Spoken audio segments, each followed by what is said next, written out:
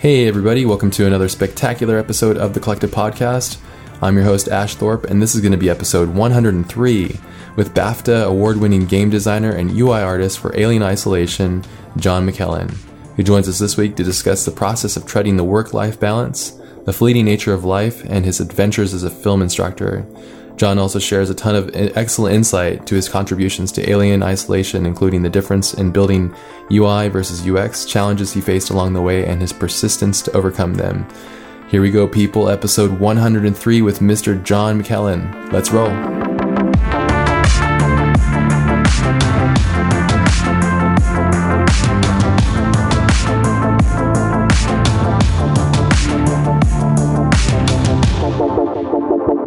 So let's do it, man. I really appreciate you jumping on the call with me. This is we've been trying to do this episode for months now. Yeah, I think it was November last year when you first got in touch.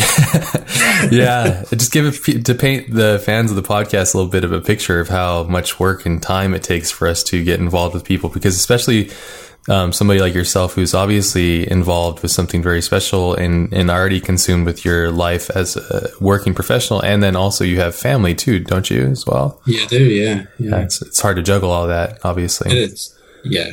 But especially when a project can go on for years on end, you get consumed by it, and so trying to spin all those plates at once can be pretty tough. But 4 years, man. 4 years. That's crazy. 4 years. Well, as for people that aren't really aware of who you are, or people that are, your title on Alien Isolation, which I bring up quite a bit on the podcast because it's one of those kind of special games from my own standpoint. It scared the shit out of me. I still haven't beaten it. I can't do it.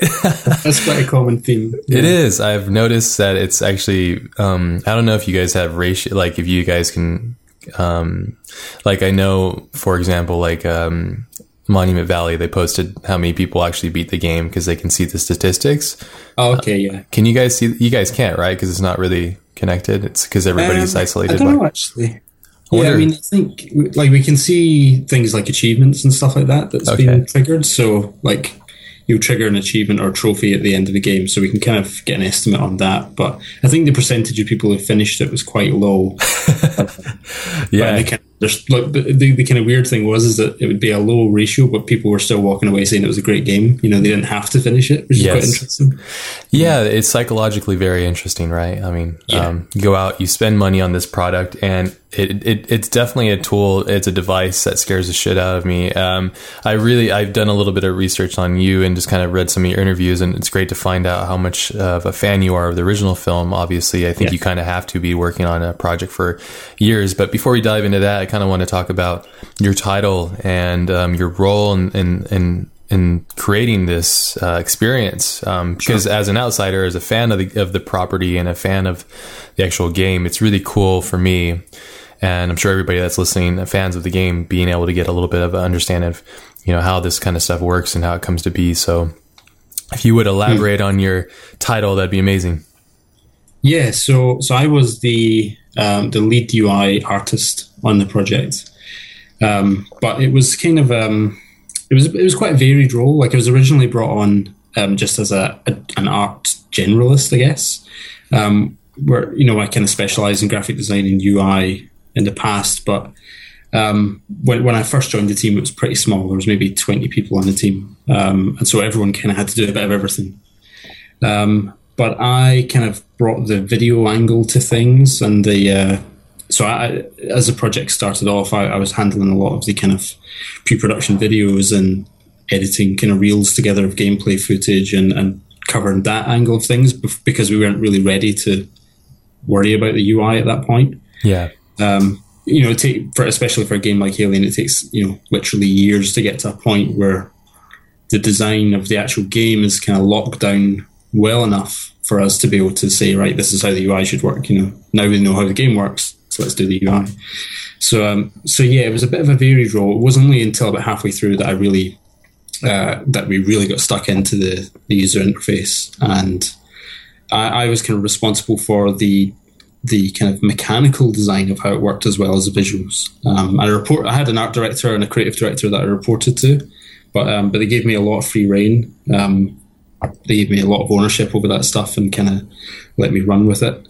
That's which cool. was amazing. Yeah, it was very cool. It came with its own problems where you kind of a lot of self doubt and a lot of second guessing, but it was incredible to have as much kind of influence on the presentation style as I had. Sure. So I think looking at the game as a finished product, I kind of my UI within the game was kind of everywhere, but also things like the intro title sequence. Yeah, I'll talk about that. Yeah, the marketing video stuff. I worked with this other guy, Paul Allison, on the trailers. I'd done all the title effects for that. I helped design the logo and just kind of like got stuck in wherever I could. So yeah, it was pretty cool. It was pretty incredible to have that many things to be able to touch.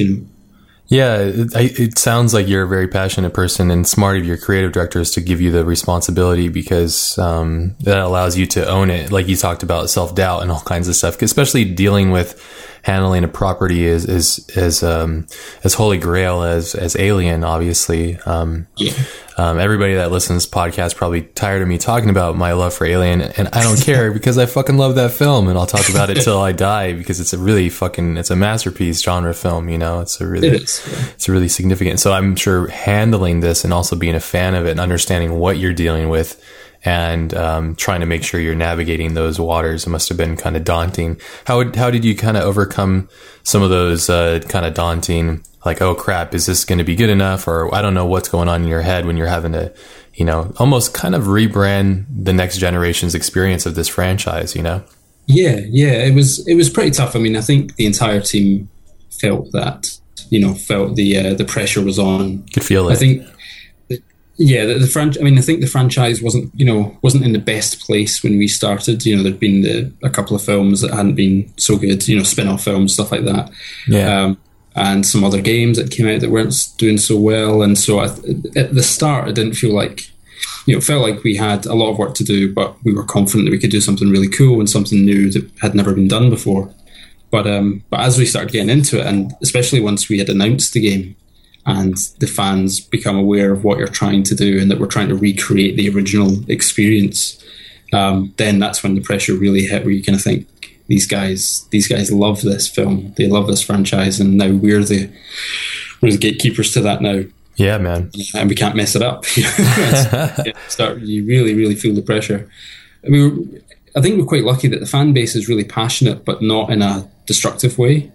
Like the fans that we'd met and the kind of communities that we interacted with were all really encouraging and just really excited about the prospect and the concept of the game. Yeah. That I think there was a bit of free reign. They weren't going to lean on us too heavily, but like one of our kind of core pillars for the game was authenticity, and it was just like, this needs to feel like this game was beyond one of the closed doors on the Nostromo. It had to feel the same. Yes. And the benchmark that had been set by the movie was so good, and still stands the test of time, that we had such great source material that as long as we could replicate that and then add our own little twist here and there to give it some freshness, then we had such a good reference that made that a little bit easier. I think you guys, the team and everybody at Creative Assembly who made this happen are really a great case study to show the world that, yes, when you have great source material, do it right by creating something new, because you guys did create a new experience, but you didn't bastardize it, if that makes sense. Yeah. So instead of changing the rules of the world, like, what if we had, 1 million aliens in your face? It's like, okay, that's good if you want, but this is more in line with the original intention of that film, the original idea. And I really felt like the moment that I heard about this game, somebody said, hey, they're making an Alien game. Okay, cool. I've played that at arcade games. I've blasted millions of xenomorphs around with bullets and shit.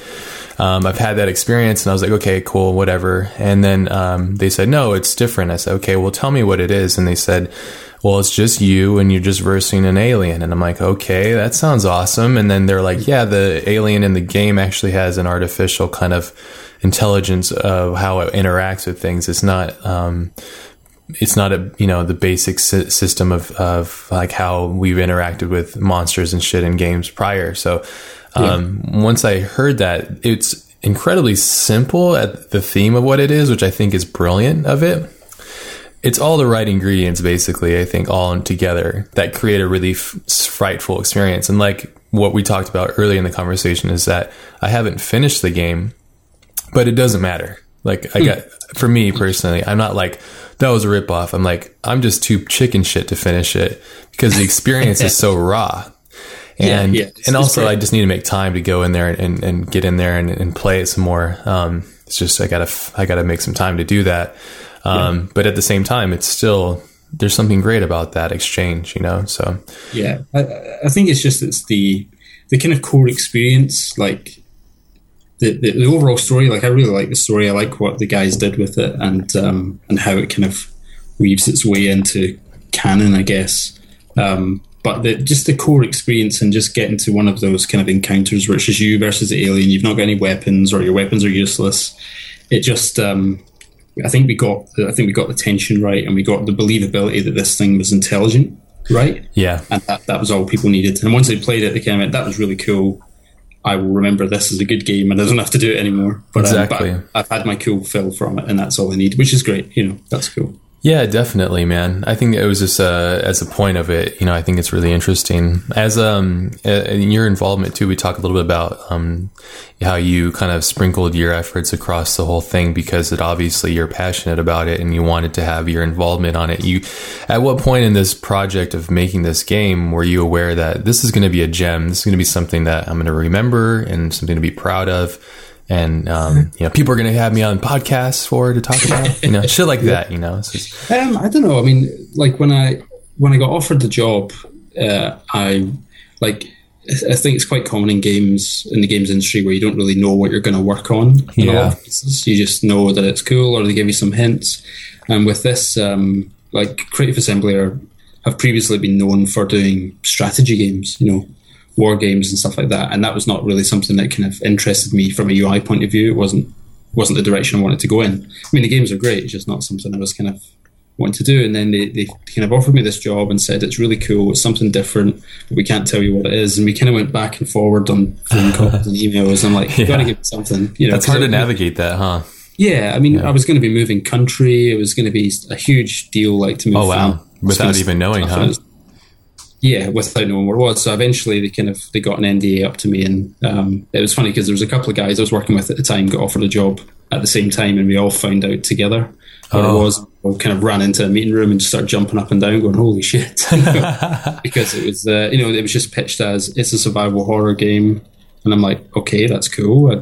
Thinking, in my mind, it's like Silent Hill and stuff like that. I'm like, that's cool. That could be interesting. He goes, sure. And it's based on the Alien franchise. I'm like, oh, wow, it's interesting. It's based on the first game. I'm like, oh, bloody hell. Yeah, okay, I'm in. And it was just that, it was that simple. It was just like, right, I'm on. Yeah.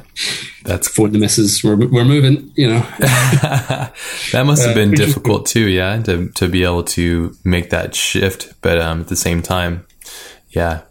Yeah, it was cool. I mean, and I think we knew we were on something special quite early, I think, just on the premise. But yes, it wasn't until, I think maybe once we had our kind of announcement demo put together, like it was part of the game, but we kind of like took this, part of the game from midway through and just kind of showed people that. And that was the way we introduced the game, which was quite rare to kind of introduce with playable code.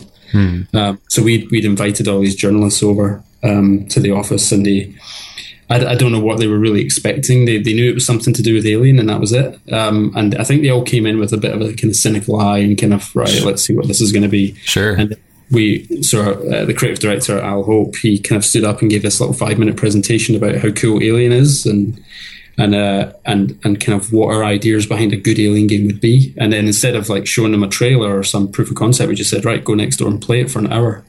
And they all like looked at each other in a bit of shock and kind of like, what? Okay, this is not normal. And then they go into a darkened room. We had this really cool setup for them to experience it each. It wasn't just like they all sat there together. They all played it individually. Oh, that's cool. And they all came out like sweating and talking each other and going, bloody hell, what is going on? This is amazing. And then we done a round of interviews, and they were all coming in saying, give me a minute, I've got to rewrite all my questions. Give me a second. Of course. And that's when we knew we were onto something really cool. It was just the excitement from that 1 hour of gameplay. They were just like, this is totally different. This is new. This is not what we expected at all. So, well, because you're creating this. Sorry, go ahead. It was just at that point, the whole team, it was 2 years of work had kind of gotten to that point where you have no feedback and no one's allowed to know, and it's difficult to keep the momentum going. And then that was the real that's when it caught fire. And yes. Yeah, it was incredible from then on out. Well, you make these things kind of in a vacuum, right? And then the moment that you have that release, you're not, I don't know for you, but for me, it's like you're hoping that people like it. Yeah. And that reaction probably must have just been like the same feeling you must have got when you found out and you're jumping around with your mates in the room. Yeah. That energy. The thing is, because like you say, you're in a vacuum and you're not getting any feedback, for better or worse. You're not really getting, you're getting, internally from, your bosses and the publisher and stuff like that, but, not fans and not just your target audience, if you want to call them that. You're not getting any feedback from them, so you don't really know. Yeah. You might have some confidence in it, like we thought we've got something cool here, but we don't know until someone plays it. And so getting like 40 guys in to come and play it over 2 days, and for every one of them to walk away going, holy shit, this is something cool, that was just an incredible moment. It's a highlight of the career sort of thing. And everyone in the team, they all felt it, and it was such a huge effort had went into getting that ready and getting it to that point. And everyone was really tired and exhausted, and really getting to that point where you need this to go well. For your own sanity, it needs to go well. And luckily it went as well as it could. Yeah, man. I think that's also, what do you think of that idea? That's kind of a theory that I've been kind of talking about with the guests and stuff, is the concept of working really hard, almost to complete exhaustion. Is that part of the formula of what makes something great, do you think, to that point where you're kind of on that fringe? Is that what makes great work? Because I've noticed a lot of the work that I admire comes from that. It comes from that cost of people, basically. Yeah. What do you think? I think it does. I think it does. I mean, I can't speak for everyone, but I pour myself into things as much as I can. I kind of think if you're going to do something, especially if it's going to take 4 years of your life, you got to do it right. You got to make that worthwhile, for not just for yourself, but for the team. You're putting an effort in on behalf of everyone else. We all worked ourselves to exhaustion, but it was out of passion. It wasn't because they were telling us to do it. It wasn't because they were saying, hey guys, we've given you another 50 hours work this week each. It was a case of us going to them saying, do you mind if we stay late and do this other cool thing we've been thinking of? And them having the confidence and trusting us to let us do it. Yeah. So I think you when you get passionate about something, you definitely pour yourself in more. And, to a fault, I guess, like personally, you do get exhausted and burnt out, and it has its effect on you. But at the end of it, you can take, a nice big sigh of relief and be proud of what you've done with that time, rather than, I would hate to finish a project after 4 years and go, man, if only I put some more time in and made that better, I would hate the regret. So it's a horrible idea. And I personally, I just can't stand the thought of investing that much time to regret not giving it 10% more. I'd rather just go nuts and burn out doing it, and do it right, and then feel that I did the best that I could. Yeah, it sounds like we're pretty kindred spirits here, because that's a very similar outlook that I have. Time is precious, and we only have so much of it, and it's best to use it the best you can with the most fulfilling thing. So, the idea of, you can regret missing out on other stuff. I do, like, my son was born halfway through making that game, and you kind of, your mind's in two very different places when that happens. You're really, really tied into work, and you've got family stuff going on too, and trying to keep that balance is really tough. Yeah. How do you keep that balance? Is it a possibility? Yeah, because I'm still working on that. It's hard. Yeah, I think the thing, it's not so much about time. Like, I'm definitely getting better at splitting my time up between work and family stuff, and spending kind of quality time with the kids and things like that. It's more just personally, like, in your head, getting out of one mode of thinking and into another. I just find that really tricky. You're working for 10 hours on something for a day, and then you come home and you've got to change your personality essentially and be dad and be husband, and it is pretty tricky because you've spent so much of your time that day in a totally different mode. Yeah, I've been working on some brain hacks and stuff like that. Personally, just from books and stuff that I've been reading. One of the things that's worked for me, and I used it in this talk I did at FITC, and it kind of works. It just depends on the mood and how much sleep I've gotten. But I use the phrase "just for now," and when I do that, it's like a trigger in my head, and I say, "Just for now, I'm going to do these emails for 15 minutes," or "just for now, I'm going to work on this thing that's daunting, but I have to do it," or "just for now, I'm switching off from work and I'm going to go to family mode," Okay. And the moment that I do that, I don't know, it works for me. I'm curious, maybe it might work for you or people that are listening too, because that is a significant thing, especially for passionate people that give things 100%. It's hard, I'm 100% for 10 hours here, and I'm unplugged there. I need to go relax my brain. And then you're like, oh, now you got to clean diapers and, wash the dishes and cook dinner and stuff like that. It's hard to switch those minds, especially if there's nagging things, so. Yeah, especially, I think the hardest parts were when your day didn't go as well as you'd liked. Especially in software development where you've got some bug, that you can't squash, you can't fix some issue, and that sticks with you when you go home. You don't, you're thinking about that because it's going to affect you tomorrow. Yeah. So it's hard to or it feels almost counterproductive to wind it down. You feel like, well, if I keep going, I'll solve this. But yeah, I think I'm definitely getting better at it now about the balance. But it is a challenge. I think it's one of the hardest things about doing creative work is, trying to keep your personal life sane, and keep it going well. My poor wife. Yeah, seriously. She has to deal with me. She'll be having a sensible conversation, and my mind will be on God knows what else. And I don't mean it. It's not like it's not like I'm bored with the conversation. It's just that it's automatic. It just kicks in, and you find yourself daydreaming about something. You're like, shit, sorry, what were you saying? Yeah, it's unfortunate. So yeah, relationship with a passionate person, or just a creative mind in general can be kind of difficult. I talk with my wife quite a bit about it, and we're getting better at it. As long as our communication is clear, of course, but it's definitely challenging, and I definitely empathize. Yeah. Like, sorry. Well, I mean, I'm lucky enough that my wife's very patient, and she's very creative as well. Like we met we met each other through her brother, but we went to college together for a while. She's a very creative person as well, so she kind of understands.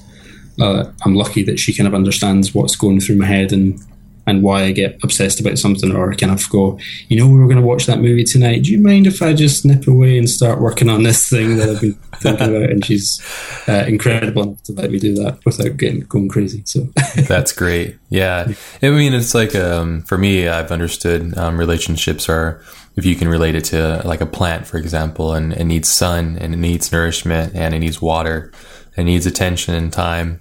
And the moment you kind of sway those balances, it kind of throws everything off, and for me, at least, it's important to navigate those things properly. And we have little rules and stuff we try to enact. I've read some cool tips from people in different books where they disconnect from technology for at least one day a week so they have family time and stuff like that, or like, okay, at dinner time, there's no phones allowed and stuff like that, And it's easy how intrusive technology is. I don't know if you're the same as I am, but I'm so connected to it, and it's easy to let that stuff seep back in. Like, oh shit, I'm just going to check this text message really quickly, and then it's like sacred time. Yeah, well, it's just habitual usage of like having your smartphone in your pocket, and it's vibrating every so often with notifications, and it just becomes second nature to pull the phone out and have a look at it, and you don't really think that you're actually interrupting what you were doing. Yeah, you see it as part of just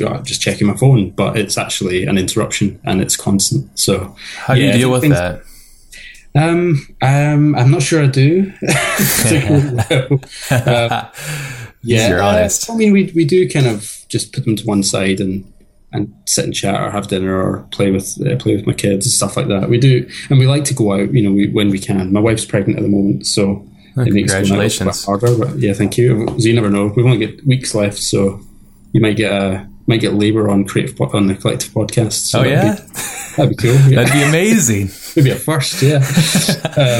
She's only got 2.5 weeks, 3 weeks. Wow. Left, so that's pretty crazy as well. But when she's not heavily pregnant, we like to go out and get outside, get some fresh air, go for walks, and I think that's good for everyone. Not just spending time together, but just getting fresh air and getting away from the four walls, Yeah, it's amazing what walk will do. I've really been enforcing that on my own daily habit, and it's helped tremendously. Just gets the blood going, gets the mind activated on the reality of the world around you, which is far more interesting at times than anything else in the computer screen. But since I moved back home December, just before Christmas, and so I'm now kind of walking to my day job, and it's like a 40-50 minute walk each way, which is great. So it's like nearly 2 hours a day that I'm just walking, and it's a great way. I've found actually kind of switching off from your daytime work mind a lot easier when you go for a big walk to finish the day, because you kind of get a lot out of your system, and it's more of a transitional period rather than jumping in a car and being home in 5 minutes. Yes. You've not had time to get it out your system, whereas when you walk home you're still kind of thinking about work, but it's relaxing enough and you're getting fresh air, and I think it does kind of transition you better to just coming into the house and being a normal human being for a while.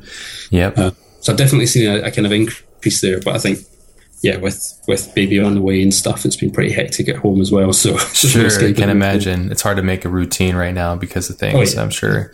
Yeah, I've heard that. I've heard that's a great trick, actually. As a freelancer, I've heard a story of a guy who he works from home, and he does this freelance from home. And what he does when he starts his days, he gets dressed like he's going to go work, and then he goes down, walks down to like a coffee shop, and then walks around the block a couple of times, or a couple blocks or something, then goes back to his house, and then he's like reset his clock as if he's going to work. And then, but it makes sense to you too. And when I used to commute to Prologue too, on the train, and just having my own couple hours just to kind of like write and decompress would help.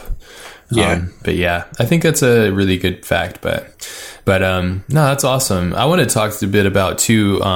There's been a lot of interesting conversations about. It seems like the UI and UX has been quite a popular word and a popular kind of thing to be coming up a lot more these days. I don't know. Have you noticed it? Yeah, it's kind of definitely. It's kind of like a new kind of a window. It's been around for a long time, but it feels like it's something that's kind of grown. What's for you it's in the category of games? What's the difference between a UI and UX, and what defines greatness in either of those categories? Well, I mean, I think they're a little bit interchangeable at the moment, the two terms.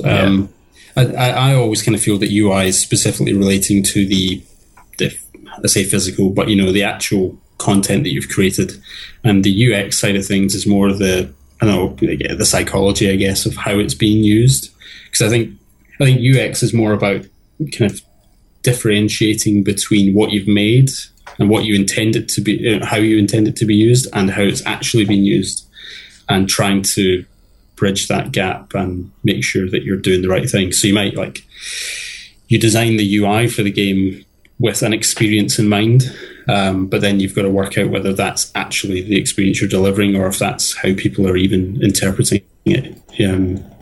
So I think it's that, but there definitely feels like there's a spotlight on it nowadays.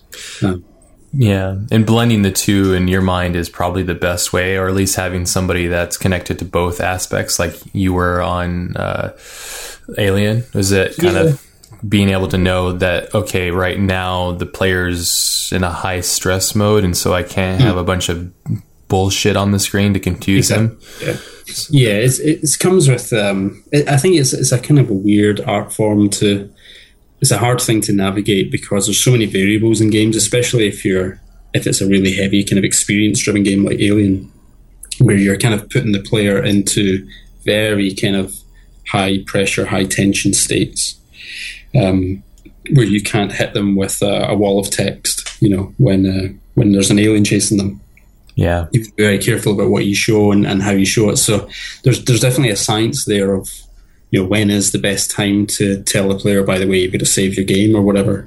Something that would actually take them out of the experience. Yep. You're trying to layer stuff in and keep them where they are, and kind of, it's like whispering to someone while they watch a film. You're trying not to distract them, but you're trying to give them vital information at the same time, I guess. So that's a beautiful way of putting it, I think. Yeah. You really achieved that, I felt. That was one thing I really admired highly about the UI in the game was, especially from a designer standpoint, the decisions that you and the team made on where the stuff is, when it comes up, how it populates the screen, and the amount of exchange that I need to take as far as time and information. The exchange and how quickly I can get back into the game or read and stuff. It was very much like that, that you just said, kind of like, kind of talking to somebody quietly while they're watching a film is kind of the experience. Because the Alien, the game itself is kind of like the film, obviously, in many aspects and themes. But the way that I don't know, it must have been kind of difficult, right? Because simple design is the hardest design. Minimal design is the hardest, I think, Yeah, well, there's that. And, and I think with both the UI presentation and the user experience as well, if you've done your job really well, no one notices, It's only if you've done your job badly do people take notice and kind of go, this doesn't feel right. But sure, if you've done it really well, then people don't even realize that they read that bit of text, or, they just... It's a subconscious thing, you kind of just show the right things at the right time, and they'll notice it, but they don't really realize they've noticed it. Yeah, they've got the hard thing about Alien was that it was a pretty brutal game. It's pretty difficult, and a lot of the stuff we had to tell the player was really important, but there was no easy way to get it. Well, I mean, there was easy ways to get it across, but no effective ways where we had to say, by the way, you really do need to keep an eye out for save stations, or, and kind of teach them the rules of the game without breaking the experience we were trying to do. So sure, it was pretty tough to navigate that. So we just tried to find the right moments, and me and Gary Napper, the lead game designer, we spent a lot of time working out what the messages were, when throughout the entire game they should appear, under what circumstances, and what happens if we tell the player, by the way, don't shoot the alien, it won't do anything, and then 10 minutes later all the player's done is repeatedly shoot. We need to then work out, well, if the player keeps doing the thing we say not to do, or vice versa, or he's not doing the thing we've said is vital, sure, then we need to then bring that message up again, but the second time around we'll make it a bit more noticeable. Sure. So that kind of thing, and trying to create user stories and work out when and where these things are going to affect the player most. And it's tricky. It's really fascinating. It's psychologically, it's like you're silently ushering people through an experience. Yeah, exactly. And it's very difficult, I think. And also the other thing is you'll have people that are complete gamers, right, on a completely different spectrum. Oh yeah. And then you have people like myself who never play video games really ever. Maybe I probably put more time on your game than I have anything else. Well, besides like Monument Valley, and I also just played Thomas Was Alone, which I thought was a lot of fun. Have you played that? Oh yeah, it's great. Great personality, and I just love the mechanics of how simple it was. And it was a great game. It's a tricky thing, but it's. I think we found, especially with something like Alien, like we built this kind of intelligent creature, and obviously it's only intelligent in an artificial sense, and we know, or we kind of know what it was going to do and how it was going to behave. So we become really desensitized to it for a while. So our experience of it personally as developers, we're kind of putting stuff in the game and thinking, I have no idea what someone fresh to the game who's never seen it before, never played it before, is actually going to feel. And it was only until we actually got to show the game to people and get more people in, get press in to come and play it, or do some focus testing, that we got some real quality feedback. But we were still getting scared by the alien up until the end, which is hilarious. Because it would still jump down when you least expected it, or it would just troll you. Yeah, it's a fucking troll, man. It is, yeah. And so we still had that aspect though. We still had the fear, and we knew we had that nailed because we were still getting scared, and that was cool. Yeah. It made working for 12 hours on it really hard. Sure. I was going to say, you're like, your nerves are just frayed after 4 years of just dealing with the alien, you know? It's like, geez. Yeah. It was funny. It was funny seeing people like really hard at work, you know, trying to solve some horrendous, you know, code problem or whatever, or try and find a bug, and then the alien would jump down and scare the shit out of them and break that concentration in the funniest way. It was pretty cool. Yeah, it's interesting. But yeah, I think in fact you kind of get, well, you know what's behind the curtain, right? So you know how it's all working, and you roughly know what it's going to do and when it's going to do, or what's coming up around the next corner, and spatially, you know all that stuff. So it gets really difficult to see it from a fresh perspective, you know. Yeah. Because you look at the things like film or music and stuff like that. You're all hearing the same thing. You know, you might know more about it, but the problem with games is that people can do what they want in that space. You know, we don't know which way the player's going to turn. You know, they could run up towards an objective, and then instead of actually pressing the button we want them to press, they could just do a 180 and run the other way. And we're like, shit. You know, we've got to think about what to do when the player does that. You know, if the player starts running backwards through the entire level, what do we do? You know, and that's one of those extra problems that games brings, is the freedom that we give the player. You know, it's like making a film, but the viewer has the camera. You're like, no, look this way. Yeah. But I think the open world aspect of it is obviously the device that makes it so interesting. And the idea of, we talked about ushering people silently, psychologically through this traumatic, terrifying experience. And then it's almost, I guess it's kind of like very similar to a haunted house. That's like a digital haunted house. That's a psychological kind of thing. It's fascinating stuff, man. It's really one thing that I find fascinating about this stuff too is how strong these devices are becoming. You could actually get way more frightened many more times by playing Alien Isolation than you would watching Alien over and over. The first time you watch Alien, obviously that world will shake you because you didn't realize that stuff existed until you know, entering the mind of Geiger and Ron Cobb and all these guys, and also Ridley and everybody, and understanding that stuff. Obviously the first time's the best always, but the game thing is a completely different psychological engine, and I think there's something that you guys have tapped on to that's really interesting, you know, psychologically, you know. Yeah. Fascinating. And it's tricky because, like you say, the first time people see Alien, you know, it blows their mind, and it is a film that stands up to repeated viewings, and it's, you know, it still looks incredible and it still feels great to this day. But, you know, obviously some of the magic gets lost when you know what's going to happen and you understand more and more about the alien itself, or once you've watched the sequels and you go back, you know where it's going to go. Whereas, so we had that problem where we've got this game version of it where the player knows everything there is to know. Yeah. And that's really tough, because you're like, you know, we're not going to be able to surprise someone with a chest burster. They're not going to be surprised. They've seen that countless times, and they've seen it ripped off and parodied countless times as well. So how, you know, what the hell do we do, you know? And so that problems like that are really interesting as well, because we're trying to manage the expectations of the player so that we do the franchise justice and we stay true to the first film and all the things that it's set up, but also do something new and scare them at the same time. It's like that was a tough one.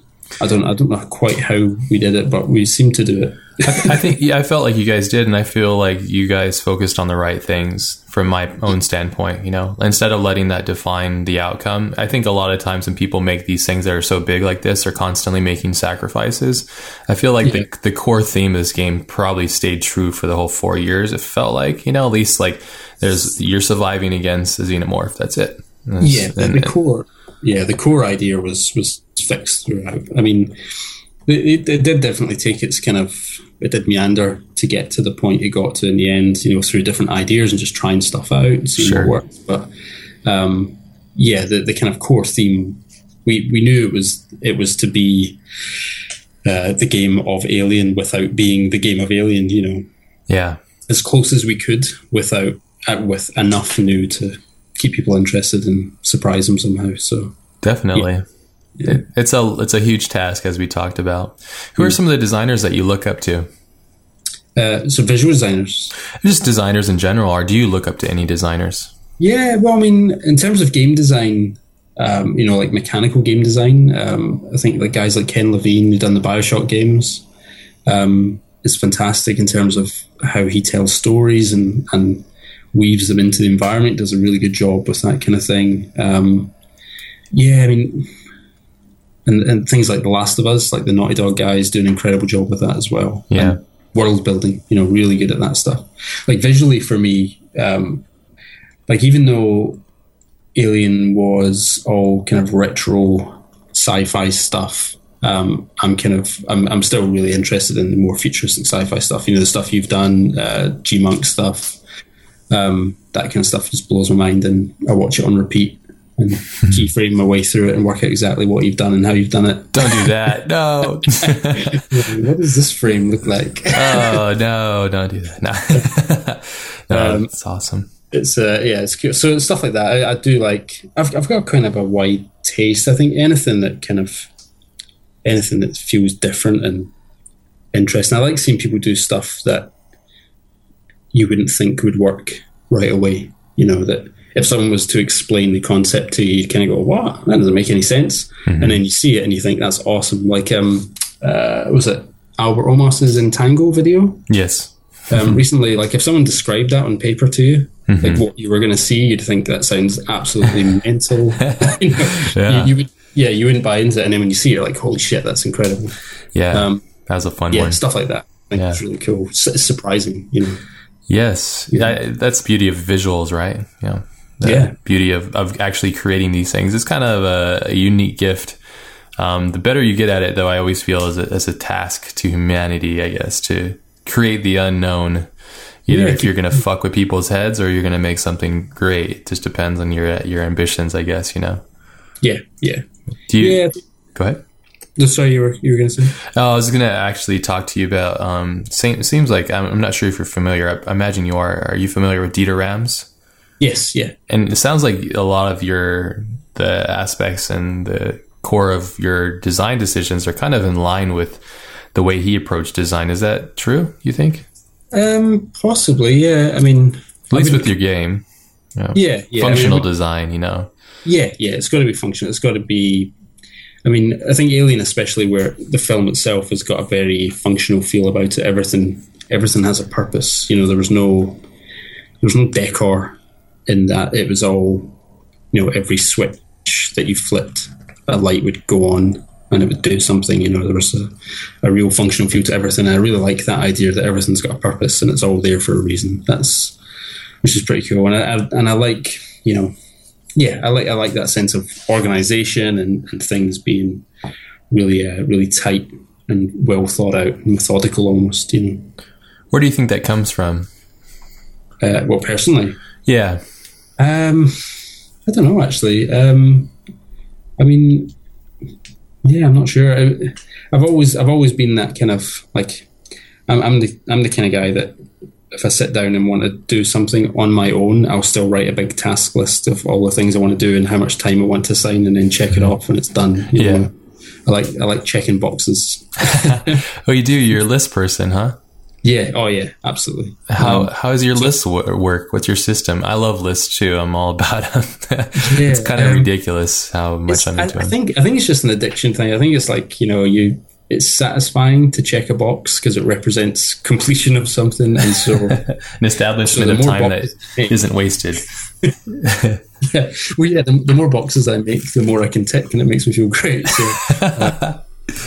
so I use there's an online kind of app called Todoist. Oh yeah, To-Do List. Yeah, I've heard of it. Yeah, so I use that pretty much every day, even just for, you know, boring nonsense. You know, where it's just like, I'm going to sit down, you know, the kids are in bed, I'm going to go on, you know, I'm going to fire up Unity and try some stuff out, and I'll make a list of all the stuff I want to try. And write comments to myself so I remember what I've done, and it's probably, I probably spend more time doing that than actual productive work, but but I do feel like at the end of the day I can look at it and go, yeah, I achieved something today. That's cool. Well, have you heard of the 80-20 rule? No. What's that? It's a economical thing. I forget the guy who came up with it. It's a formula, and it's kind of like it's actually a formula that's tested and proven in many different things. But he was like an economic genius. I forget his name.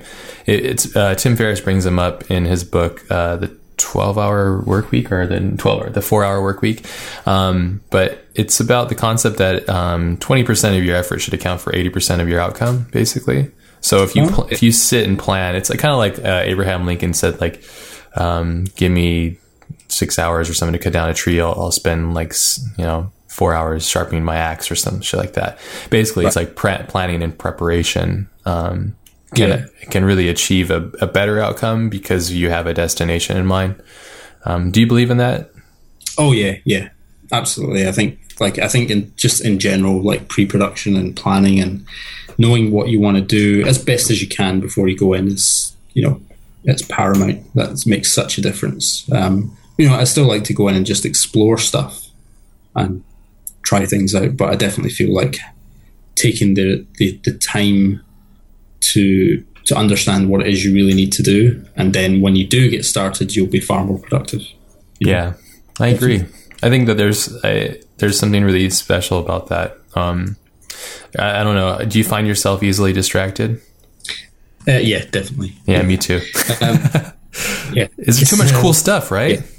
That's it. Yeah, there's just too much to look at. Yeah, yeah. I don't know. I think like my mind wanders all the time. Like I don't want to sound too pretentious, but like if I'm in the zone and I'm kind of I'm feeling kind of prolific and feeling like I've got lots of ideas, they kind of branch off like trees where I'll like branches on a tree where I'll get to a point, and instead of continuing on the path that I should do, like, finish the thing I'm working on, I'll have like a tangent and just run off on that, and then that will tangent, I'll run off at that, and it takes a bit of time to get back to where I should be.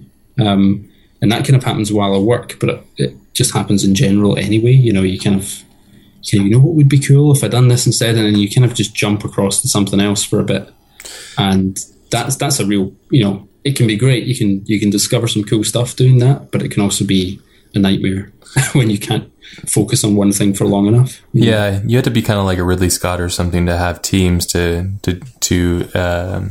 there's lots of people that are like that, that are able to execute your ideas basically, and you can just be a random firing order, just like bam, bam, I have this idea and I have this one. But when you're having to forcibly create everything to finish by yourself, it can be very daunting, because I feel the same way. I have a million ideas, but the only ones that really matter are the ones that I can finish. Unfortunately, right? They all kind of culminate, they become, for me personally, they culminate into something else. I'll have an idea from 2 years ago that I wanted to do this thing, and then all of a sudden it works its way into the project that I'm working on now. So would you say it's good to have that stream of conscious, just letting it fly? Yeah, definitely. There's been stuff that I've thought of kind of randomly or a tangent at some point years ago that has then become relevant years later. Mm-hmm.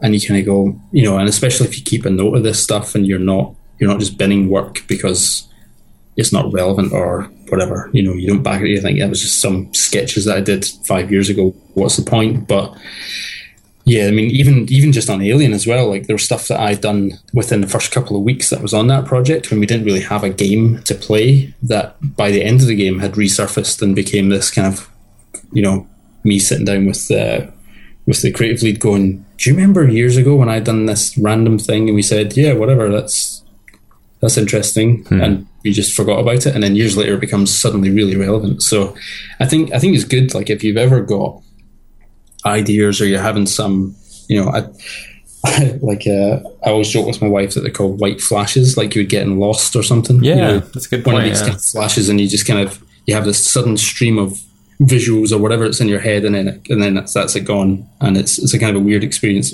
If you can note that stuff down, because there's been many times in my life where that's become like a holy shit moment where you go, oh my God, I've got something here. This is cool. And you can run with it. So yeah, the last thing you want to do is stop it. You just want to try and maybe control when it happens, when you actually start thinking like that. I think that's why I struggle with 9-to-5 jobs. Like I struggle with the 8 hours straight on one.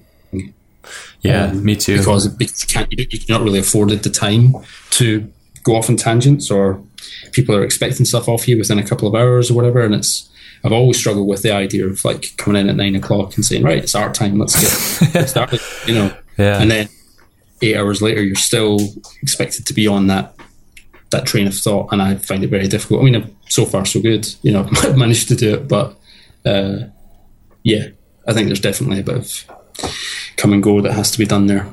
Yeah, I've had a real hard time at it myself early on in my career, but just trying to find that way of creating good structure, because being freelance now, it's like there's no boss really except myself and the client, and so I have to enlist certain practices and behaviors to encourage such effort, and it is challenging. At the same time, sometimes I feel like you said, it's good not to stifle those kind of creative bouts and explosions, because they are so important. It's challenging because I have my personal self. I have so many things that I want to do because I find things to be so fascinating. When I play Alien Isolation, I'm like, oh, I want to make a game like this. This looks like a lot of fun, knowing how hard it is. And I'm still like, I want to do it.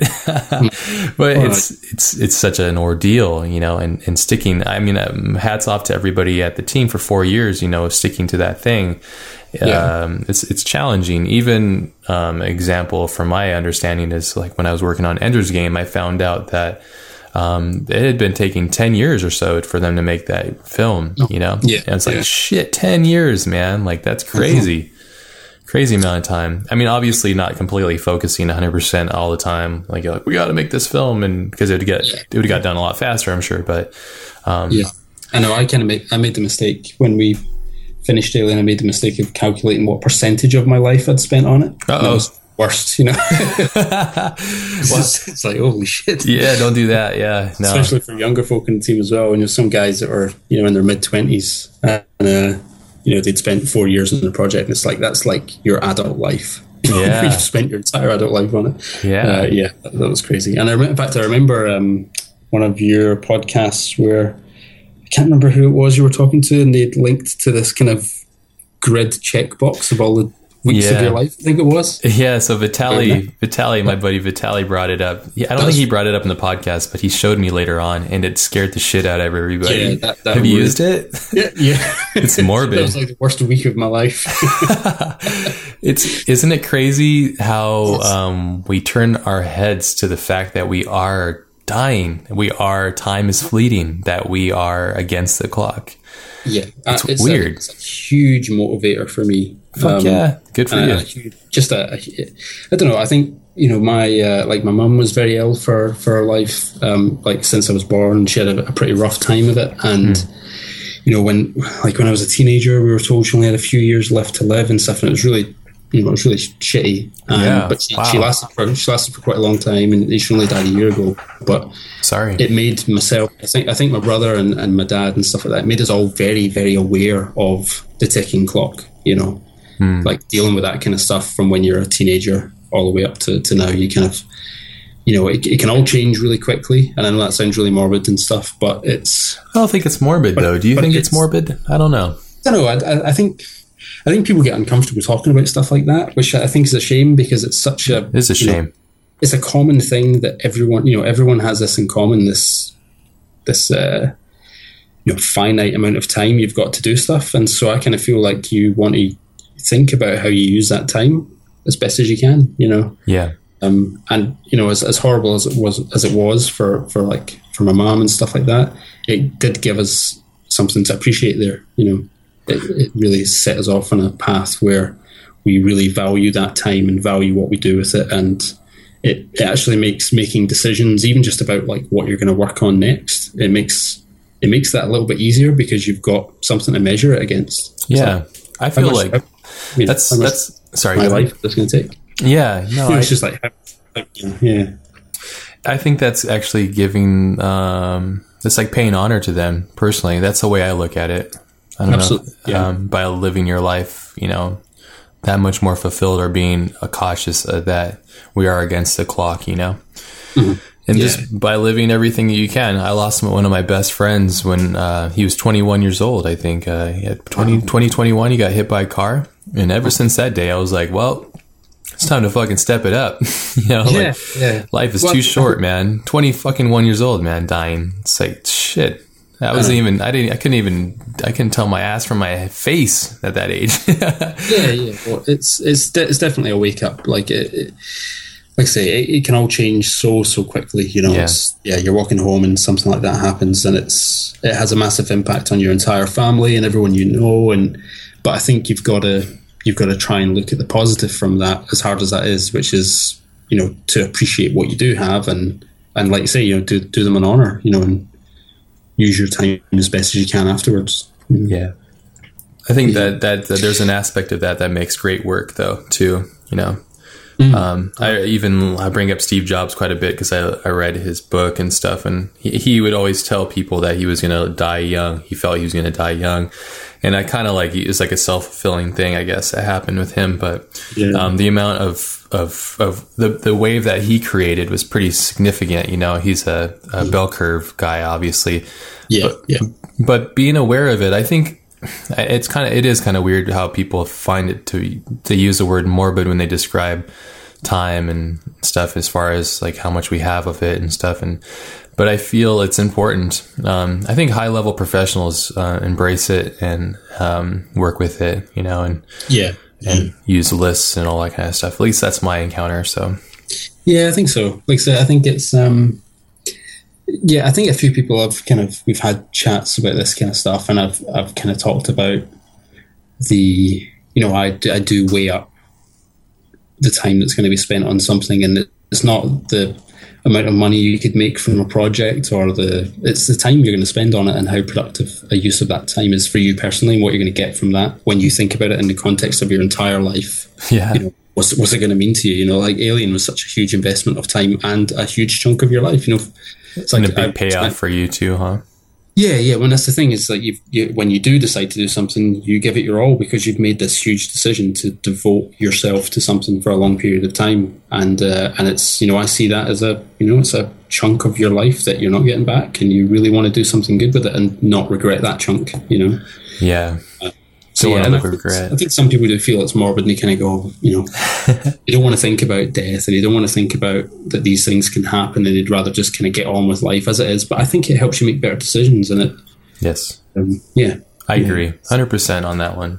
Yeah. I think that, like you said, it makes you decide. How do you go about deciding these big decisions, and what are some of the things? Because I know you got something new in your life. I don't think we can talk about it though, right? Can we? Yeah, no, I can't really talk about it. Okay. But there's something like, how do you make those decisions on finding out what you're going towards, or when you make these big decisions? And also, what are some of these goals in your life do you have big goals in your life that you're wanting to accomplish before you leave this earth? I think so. I mean, I've got my bucket list, stuff that I would like to do.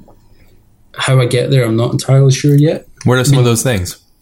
I'd really like to do, I'd really like to, at some point in the future, go it alone and do my own game, or do my own film, or, and do something from it and run it from the top. And just, I feel like I'm full of ideas, and I know not all of them are going to be great, but I really want to try them out and see if it works, and see if I've got an idea I'm really confident in, but I've not got the ability to express it yet. And I'd like to get to a point at some point where I can kind of go, this cool idea that I think I've got, I want to make it, and I want to see it work, and I want to find out if I was right. There's no time like the present to do that, huh? I know, yeah. And the clock's ticking as well. So, it's, so stuff like that, trying to do my own thing. I think you kind of said it yourself as well, where I'm very guilty of, like, I go and see a band, or I go watch a film, or I watch a TV show, and I come out of it, and instead of going, yeah, that was pretty cool, I go, I want to make that.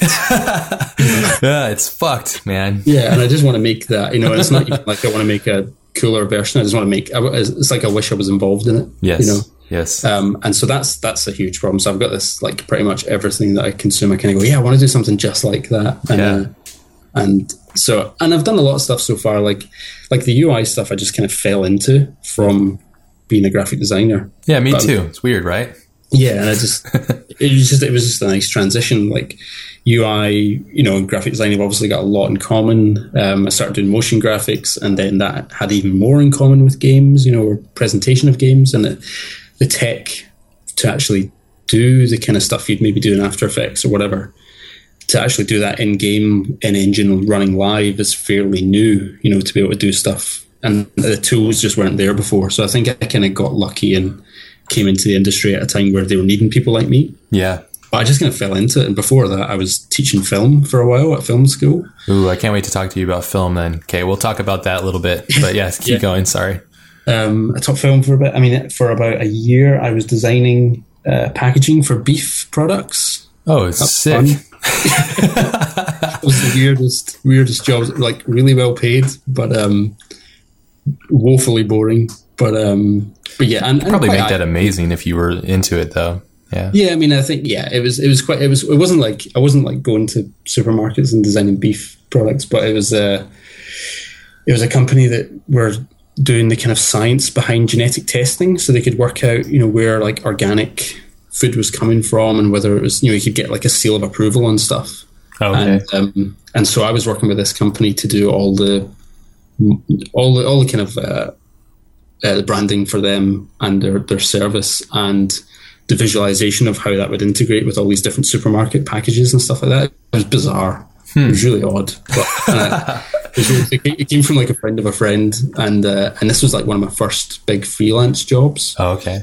And I had no idea what to charge for it, and I can't remember. I think I said something really ridiculous, like really low, because I just wanted the job because it was creative work in some way, and it's like, right, I'll do this. And I pitched. I can't remember what I pitched, but it was pretty low. And the woman came back and laughed and said, right, I'll double it. Like, oh, okay. That's cool. Which is great. Yeah, it is nice. Right, I know you're new, but yeah, I'll double what you asked, and we'll go. And even then, I'm kind of ripping you off, and I'm like, okay, rip me off, that's fine.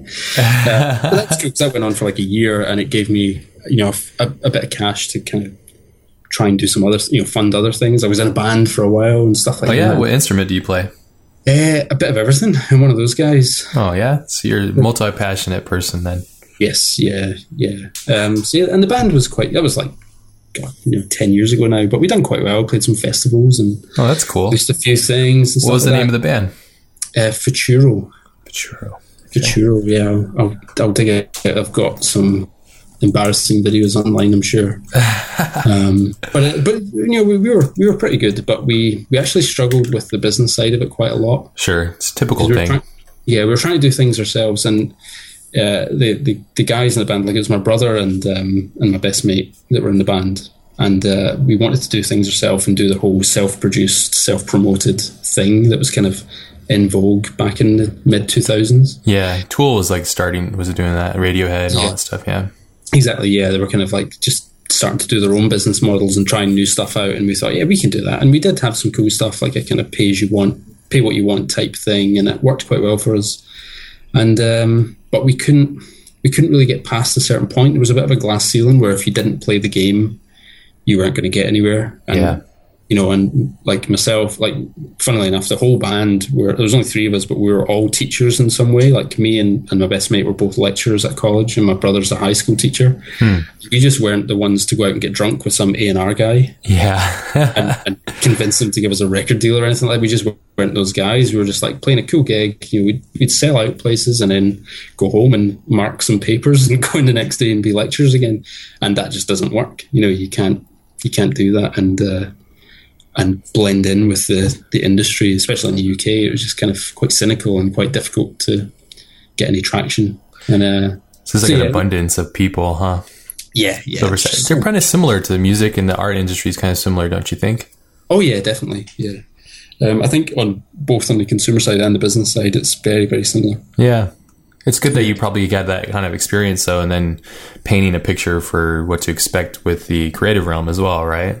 Yeah, definitely. I mean, I think it's just experience of dealing with people, and having something that you believe in, that you want someone else to believe in. Yeah. And you're trying to convince them without doing the hard sell, trying to, I mean, some people do it in the hard sell kind of way, just like really put themselves out there. And I've never been that great at that. And I guess that probably contributes to why we didn't really get any further. But yeah, it's just the experience of dealing with professionals and people who hold the keys to funding and stuff like that, and learning how to speak their language. It's not something you just read in a book. You've just got to go through it a few times. Yeah. I think anyway. Yeah. It's an experience, right? Whether it's not the best experience, but definitely experience. It's unfortunate. Maybe one day we'll reform the band. Dude, you guys send me some links and I'll put it on the podcast so people can watch. Get some sales eventually. Dude, there you go. It's like your, what was it, like Pure Volume, or there's like websites back before they got crushed by everything. Like MySpace had a thing, and there was there was a couple of those back in that early day. I can't remember the band names. I remember posting up stuff too. It's good times though. But I feel like they're very interconnected, Mm-hmm. Yeah. So you taught film school. I did, yeah. Well, it was a kind of, it was a college, it's a private college in the UK that, well, they're kind of worldwide, the SEE they're called. But they do kind of music and audio production. It's all very kind of technical courses, or at least it was back then. So it wasn't quite as academic as film school. It was more like I was teaching people how to use equipment, how to edit, how to use Final Cut, stuff like that. A lot more about the practical skills rather than... we didn't sit and analyse films for weeks on end and write essays on them. We just went out and shot stuff, which was really cool. I really enjoyed it. I'd done that for about 3 years. But it was great fun because you were just working with like some really passionate guys who just really wanted to make cool stuff, and you were teaching them what they needed to know to do it without holding their hand, and without changing their ideas. You were just kind of going, this is how you use a camera, this is how to set up lights, and this is how they work, and this is what not to do. And and we talked some theory, but a lot of it was very technical, which was cool. That's cool. Yeah, it's a different approach, which is kind of unique. It's kind of like safeguarding the idea and the intention, huh? Yeah, that's the thing. I didn't want to, like, I know some guys who went to film school, and I don't think I've met someone that ever came out of it going, that's made me a better filmmaker. Yeah, that's kind of a weird thing, right?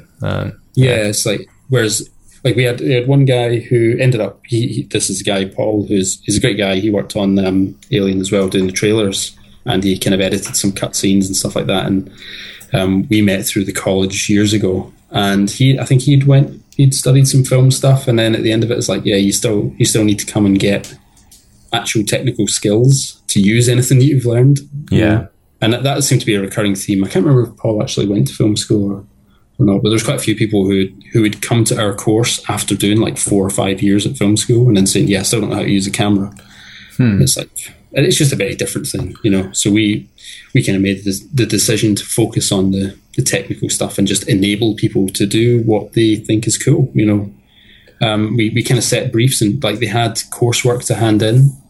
They had like 4 or 5 films to make over a year, or of different kind of themes. Like you'd make a little documentary piece, so you'd make a short movie and music video, stuff like that. But with no real constraints on theme or anything like that. So people got to just go nuts, and we gave them the kit, and they just went and made stuff, and it was really cool. 90% of the students I find go to school because they want to be pushed to do something, and they don't have the discipline to do it themselves. Which is I'm the same. That's why I went to college too. I lacked the discipline of achieving things, or the peer pressure basically, or having someone to set a goal for you, I think is really important especially early on. I was kind of a bit different where I went to college. I kind of went in and out of further education. Like I started uni and then quit like a month in because it just wasn't for me. And then I'd done it again. And I kind of went in and out because we were kind of lucky in Scotland where further, like your universities are free, which is incredible. So you don't walk out with mountains of, student debt. So lucky. Yeah, I know. Yeah. I don't think we'll have that for too much longer, but it's the biggest industry here in the States. Yeah, of course. Yeah. Cause you guys end up with like crazy debt at the end of yeah, depending on the school, it can be anywhere from like, I think I left with like 25 grand, and I went to just basic schools, very simple schools, and schools that weren't really high on like this is. But I know of some people that are in the hundreds. Yeah, $1,000 house money basically. So yeah, exactly. Yeah, I mean, I think down in England, they do pay for the fees, and their fees have went up quite a lot recently. To everyone's annoyance, but up in Scotland, we've had free education for a long time, which has been really cool because it gives people the ability to try stuff out and not worry too much about the financial. You're still going to have to, it's still going to cost to go to uni and live, but yeah, it gave a bit of freedom. So I kind of went in and out of education. But my problem, I had the initiative to do stuff, but I didn't have the structure. That was my problem. I didn't know what to do next, so I just done stuff, and and I kind of just tried everything creative that I could. I was doing music, trying to do 3D stuff, trying to do 2D stuff, trying to do film, and just kind of it's going crazy until maybe I was in 22 or something, where I went to college finally and studied graphic design for a couple of years, and that kind of solidified things a little bit. And then I look back and now I'm doing graphic design, but I'm doing film and I'm doing... Sure, you're in the same trajectory, but it's just a little bit... It's a little skewed in a different light, I suppose, yeah. But like you said, you kind of fell into the UI thing, but it's probably the intention was that you're just passionate about many things, and maybe it's a good place for us to be because it is kind of it's between all things, it's functionality, it's usability, it's interaction, and it's also like the psychological thing. I think many different aspects.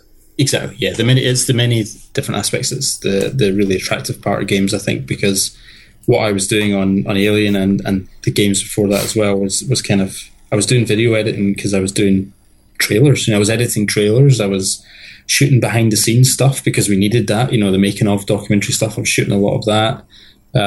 I was doing the in-game UI. I was doing a bit of programming. You just got to do a bit of everything if you're capable and you're willing. Yeah, passionate. You could, exactly. And you come out at the end with a portfolio piece that you can apply to like 5 different industries. You sound like a very passionate individual. Is that a word that you would use to define who you are? I think so. Yeah. I mean, it's funny because when we were working on Alien, I was quite vocal about things, whether things weren't going well or I didn't agree with something. I was quite vocal, and I probably pissed a lot of people off, for which I apologise. Sure, but yeah, and I think some people would maybe construe it as being negative, where you kind of go, "Man, this is shit. We can do better than this." But it was a passionate thing. It was like, I know we can as a team do better than this, and we should all just get stuck in and do it. And it can get misconstrued sometimes for negativity when you're just like, you really want something to work. And it can be better than what it is, and you've just got this gut feeling that we can do better than this, and we don't have to stop. We can keep going, But yeah, I get very passionate. I get very locked in on things and very obsessed about them. It's one thing to know that there's something that you can do. The next level of that is showing. That's one thing I realized. When I first started getting really heavy into this, I was very passionate and still am. But the way I would express my passion is different now, I feel. Like now I say it, but then I go, okay, now I have to act on my words, Yeah. But the exchange of that it takes you to the next level, basically. Because then, for example, I'll leave a film and I'll critique the shit out of it, if it's good or bad. And then I rewrite it in my head the way that I think it should have been. And so instead of going, that film sucks, and it's like, okay, well, that's easy to say. But what would you do? Why did it suck? What point did you disconnect? What point did it not fulfill what you were aiming for? But by dissecting it has allowed me personally so much more involvement and understanding what makes something good into my own personal opinion, basically. Because I have like pretty long arguments with friends about films and stuff, which is fun. I find it to be entertaining. So what are some films that you are fond of? Are there anything recently that you're interested in? Or is there a film that you've seen recently that you're really into, knowing that you're into films? I don't know. I mean, I've kind of been off grid for months now since we moved. Like the last 6 months have been crazy with moving house, like moving back up to Scotland and having a baby on the way. So I've not really seen a lot of the stuff that came out in the last 6 months. I mean, I think the last big film I saw was Interstellar, which I love. Okay. Just on a visual level, but I even like with music as well. I always go back to the old stuff, like rewatching like Children of Men, which I think is one of my favorite films. That's a great film. Yeah, it's just brilliant. I think anything that Alfonso Cuarón does is just just gorgeous. What do you think of Gravity? I really liked Gravity. I thought it was great. I think the story was okay and the dialogue was okay and stuff, and it was an experience. Like I went to see it in IMAX and just got the full thing, and in that opening shot of the kind of I say the opening shot's like 10 minutes long, or whatever, 30 minutes long. But like right away I started to feel dizzy. And I don't usually get motion sickness from films or anything like that, but I felt like motion sick right from the start, but just stuck with it. And it kind of felt like it was supposed to, Sure. Like I'm supposed to feel ill at this point. And it just blew me away with just the tension that it was building up. And I don't know, I just think contemporary sci-fi is really nice. Even just things like Apollo 13 and stuff like that. I love that kind of, it's like taking something that's fantastical. I know we can go to space. I know we do that stuff, but it feels like fantastical stuff. But giving it a real, kind of human edge of it's just regular nuts and bolts. Like that's why Apollo 13 was such an interesting story to me, was because these are just guys in a room trying to work out how to fix a spaceship remotely with bits of paper and nuts and bolts, and it gives it a really grounded feel. And I just really like that, and I think that's why I like Gravity. The human spirit too. Alien's all about that. The human spirit, perseverance, survival. Yeah, exactly. Yeah, perseverance and that kind of need to keep going. You should check out The Martian. I just finished that book. It's pretty. It's about a guy basically surviving, and Ridley's doing a film of it too, which is going to be cool. That's right. Yeah. No, I read that last year. That was excellent, and I think again that was kind of, it took something that was science fiction, but I think the way that character was portrayed was very human and very relatable. Yeah, it's important. He wrote like a guy doing a blog, and that was cool. I really liked that. I think some people didn't like that side of it, like the guy was an idiot or something, but it just made it feel like this was someone you could root for and someone you could understand. Yeah, the whole theme of that was a survival, like MacGyver, the human spirit kind of thing. Totally. Yeah, man versus nature, which is kind of what we are always. There's a constant theme, whether it's our own nature or nature itself, or working harmoniously with it. Yeah. Have you? Let's see. I'm trying to think of a current film. Well, I guess you haven't seen anything recently. What are some of like the non-sci-fi that you're interested in? Do you have some big kind of key films that you've seen in the past, or if you were to make a film, would it be in the sci-fi genre? Is that something that you just really are passionate and love? I think so. I think it's not so much. It's not like far future sci-fi stuff. It's more the contemporary stuff that I really like. So I guess things like The Martian and Gravity and stuff like that, where it's close to home. I like the idea of the future plus 10 years, plus 20 years, where it's like you can kind of believe everything that's happening, but you can imagine there's been some leap in technology that allows you to do a few more cool things, but without going too far. I do like that kind of realm. But I think Her was a really good film. Yeah. I love that. And I think that falls into that same category where it's like kind of, it's close enough in the future to be believable, but I just thought it was a beautiful film in all respects. Beautifully shot, a really nice story, incredible performances. That one stuck with me for a while. It's really thought-provoking. Similar. If you've seen Black Mirror, the show Black Mirror, there's an episode that's really similar. To that. That's right. That theme, which I saw that quite a bit before her, and really appreciate that approach to the telling of such a genre, basically, which is fascinating. Have you seen Ex Machina yet? No, I've not seen that. I missed the theatre run. That was in January, I think. Yeah, check that out. It's interesting. Yeah, no, that seemed like a good premise as well. Did you see the most recent Black Mirror that came out? The kind of Christmas. longer. Yeah, just with John Hammond. I haven't. Everybody's been telling me about it. I've heard it's amazing. I can't wait to watch it. So at the end, right? No. I'm like, you bastard! Don't do that. No spoilers, man. No, I really like that one. I think that because I've watched them all before, but I think the fact that was kind of, a longer, his first kind of really longer piece was really cool, and structured in quite a nice way. Fuck. I definitely recommend that. That was really good fun to watch. Well, I say fun, bleak, but. Yeah, it's always really bleak, It's like Aesop fables for adults based on technology and the world around us and stuff. But I find that to be fascinating, though. Damn, I really love that guy's stuff, though. I think, what do you think of the way that the media is changing? A lot of times, sometimes I'll watch a film and I'll go, damn, that was kind of a shitty film, but it probably would have been an amazing, like, 12 episode series, kind of like True Detective, how they've been approaching that. Yeah, yeah. What do you mean in terms of the films at the moment, or just the formats changing? I think like it's like, I guess for me as a standpoint as a consumer of these things, like if you imagine somebody goes, I have this film called Breaking Bad and it's going to be 2.5 hours and you're going to fucking watch this teacher become this drug meth machine, as a film it might be harder to pull off, but as a series, man, you just can't beat that exchange. Yeah. Well, I think Netflix is doing a lot, or not just Netflix, but services like that are kind of introducing this new, whether they realize it or not, introducing this kind of new hybrid between film and TV, where you've got like really high production values. Because I think TV is incredible now compared to 10 years ago. Yeah. Well, they have to compete with things like the new genre.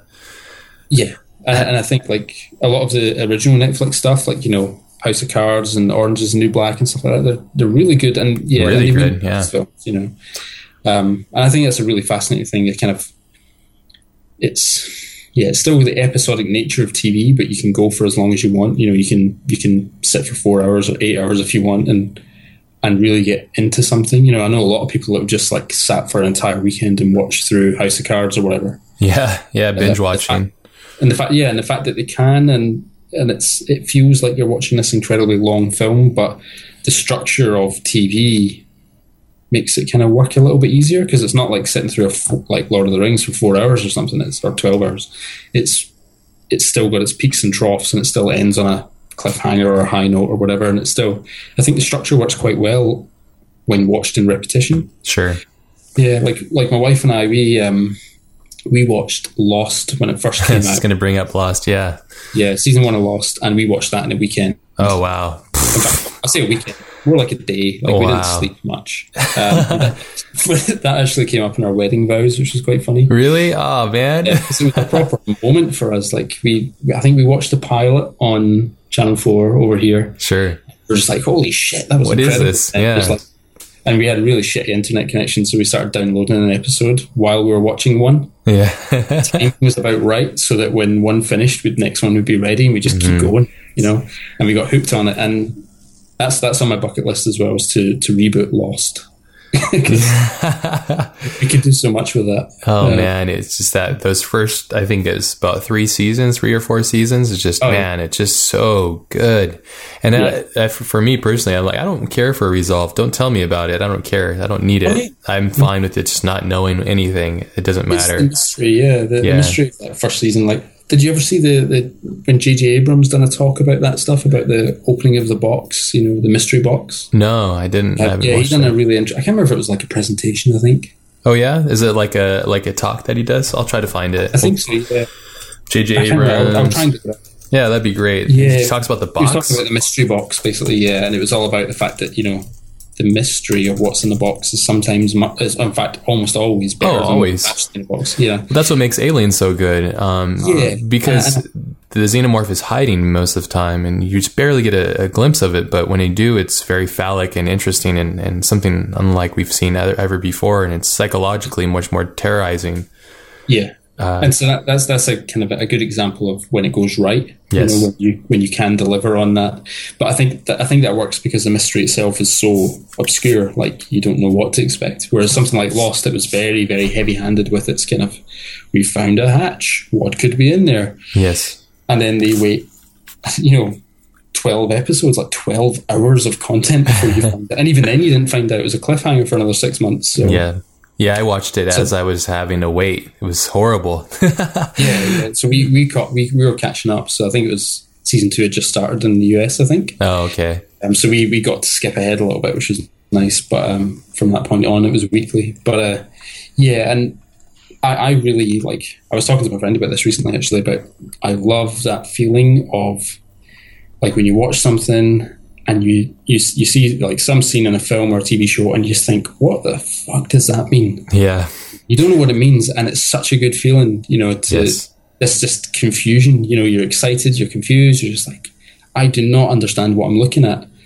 And it's so cool, it's really cool. It's like the end of 2001, you just don't know what's going on, and it just takes you. That's what makes it brilliant, though. Yeah. You have no idea what that's meant to mean when you're experiencing it for the first time. Yes. You're just on a journey, and it's just incredible. And I think that's what Lost done really well for the first season, was that it set up all these ideas, and you've got some French woman talking on a radio that's been talking for 16 years. Where are they? And it's just, where are they? I don't care. I don't care. It's more the journey that you're taking me on, which I find fascinating. And I know for a fact that's why psychologically so many people are fans of that, because that's what it is. I feel I'm going to harp a little bit, but I feel that the thing that a lot of current films and things are missing is they're spoon feeding people too much.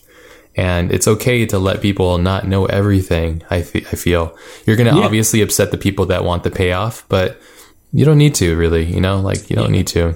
I felt like Interstellar probably could have there's a lot of things at the end didn't even need to happen. It would have been fine, Yeah, that was a strange one, because I think I really liked that film for its, again, not to bang on about space, baby. It's beautiful. It's space, but it's awesome. It was rendered in such a nice way. It's beautiful. It was like when you saw shots, I think it was of Jupiter or Saturn. Yes. It was just like, it just looked like Jupiter. It didn't look like some crazy epic version of it. It looked just like what you see, and if you Google image it, I lost my shit in that IMAX. I was like, fuck, are you kidding me? I'm seeing Jupiter right now. I'm fucking flying through space in Nolan's world. This is amazing. Yeah. So my wife and I, we had the exact opposite. We went to, we lived in this little town called Horsham, which is like south of London. Okay. It's like, have you ever seen that film Hot Fuzz? Yeah, I've seen Hot Fuzz, yeah. So it's like that. It's like that town. Super small. Super small English town. And it's lovely. We miss it. It's a lovely place. That's where Creative Assembly are based.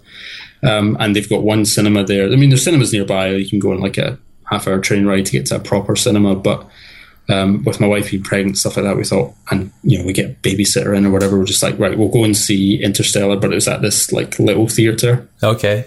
but it'll be cool because it's a small screen, but it's a small room. Okay. That might work.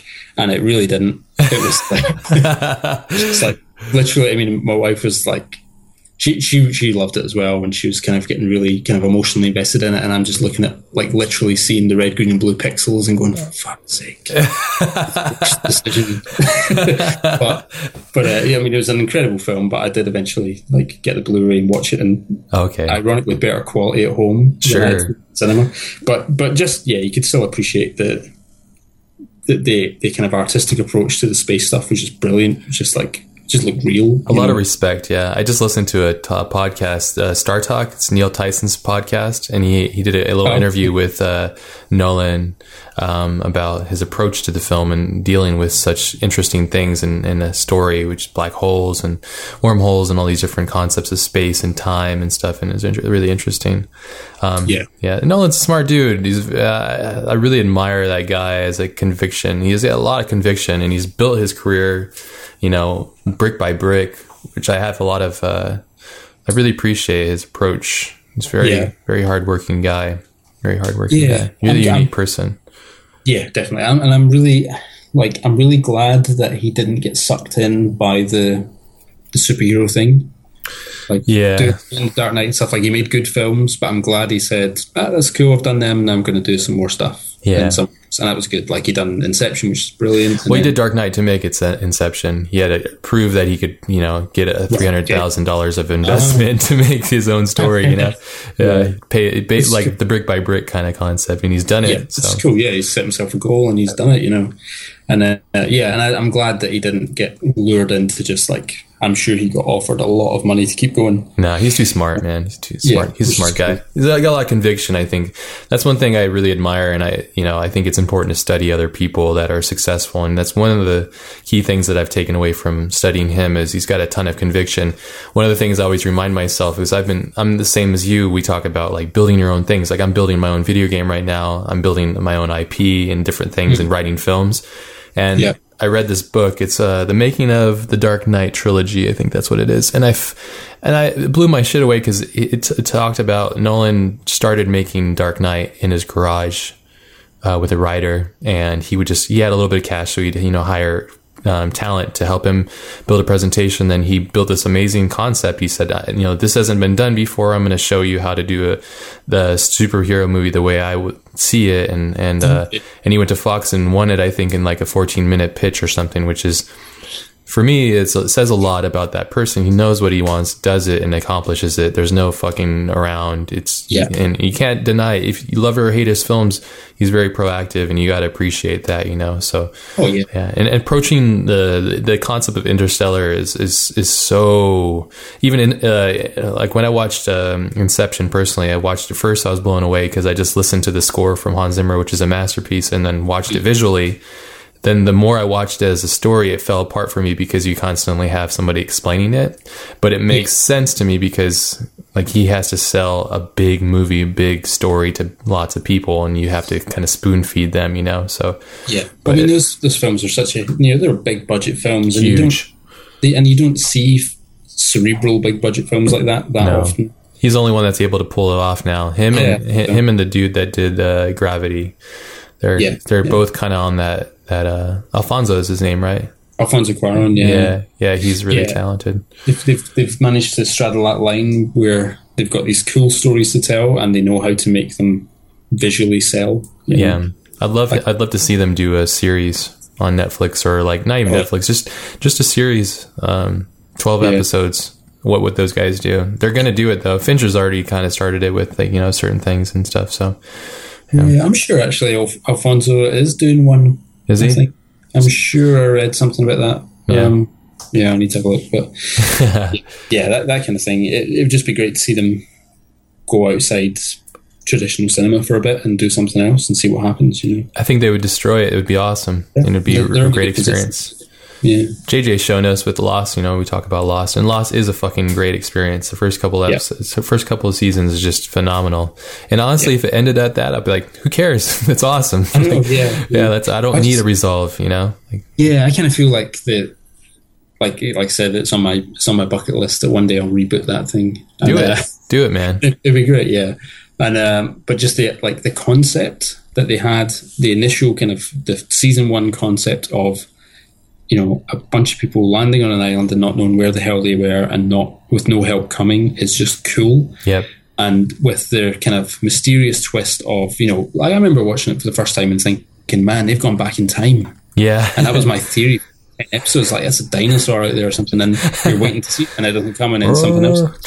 And it's like, and you just, it was confusing enough and mysterious enough to just make anyone could have their own idea about it. And I think you could reboot that show and you could take it in a million different directions. It would be just as satisfying, from that base point where it's like, right, instead of a plane crashing, it's going to be a train crash, or it's going to be, astronauts coming back down to Earth and they've all landed and everything's different or whatever. You could change the situation, but keep that feel and keep that concept. I think it'd be incredible. But there's plenty of stuff there. I think that also, like looking at it from the psychological standpoint, is they tapped in kind of to the world of where Spielberg comes from, or a lot of these guys come from radio. Like George Lucas was inspired by radio growing up, and so that exchange of radio there's no visuals, so you had to think of those experiences and those things. You'd have to see the cowboys fighting.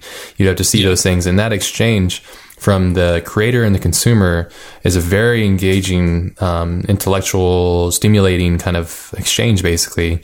And the lack of that now is what's throwing people off, I think, psychologically to loving films or being attached and connected to them, I think. And that's really where there's a lot of divide, I think. And when you talk about when you're building video games and that interaction and being like a quiet participant in these things, that's very much along those same psychological lines, at least I think so. Yeah, no, I'd agree. Yeah. Fascinating shit. Yeah, and I think there's the potential for it all to change again when VR kicks off. Oh yeah, it's already here, man. I mean, yeah. I mean, I was looking at a thing earlier. Actually, I saw a link to The Void. I don't know if you've seen that. No, what's that? It's like someone's reinvented like laser tag with VR. So you're actually walking around a physical space, but with like an Oculus Rift on or whatever they've got. So you're seeing the game version, but you've actually got a physical space to walk around and touch things.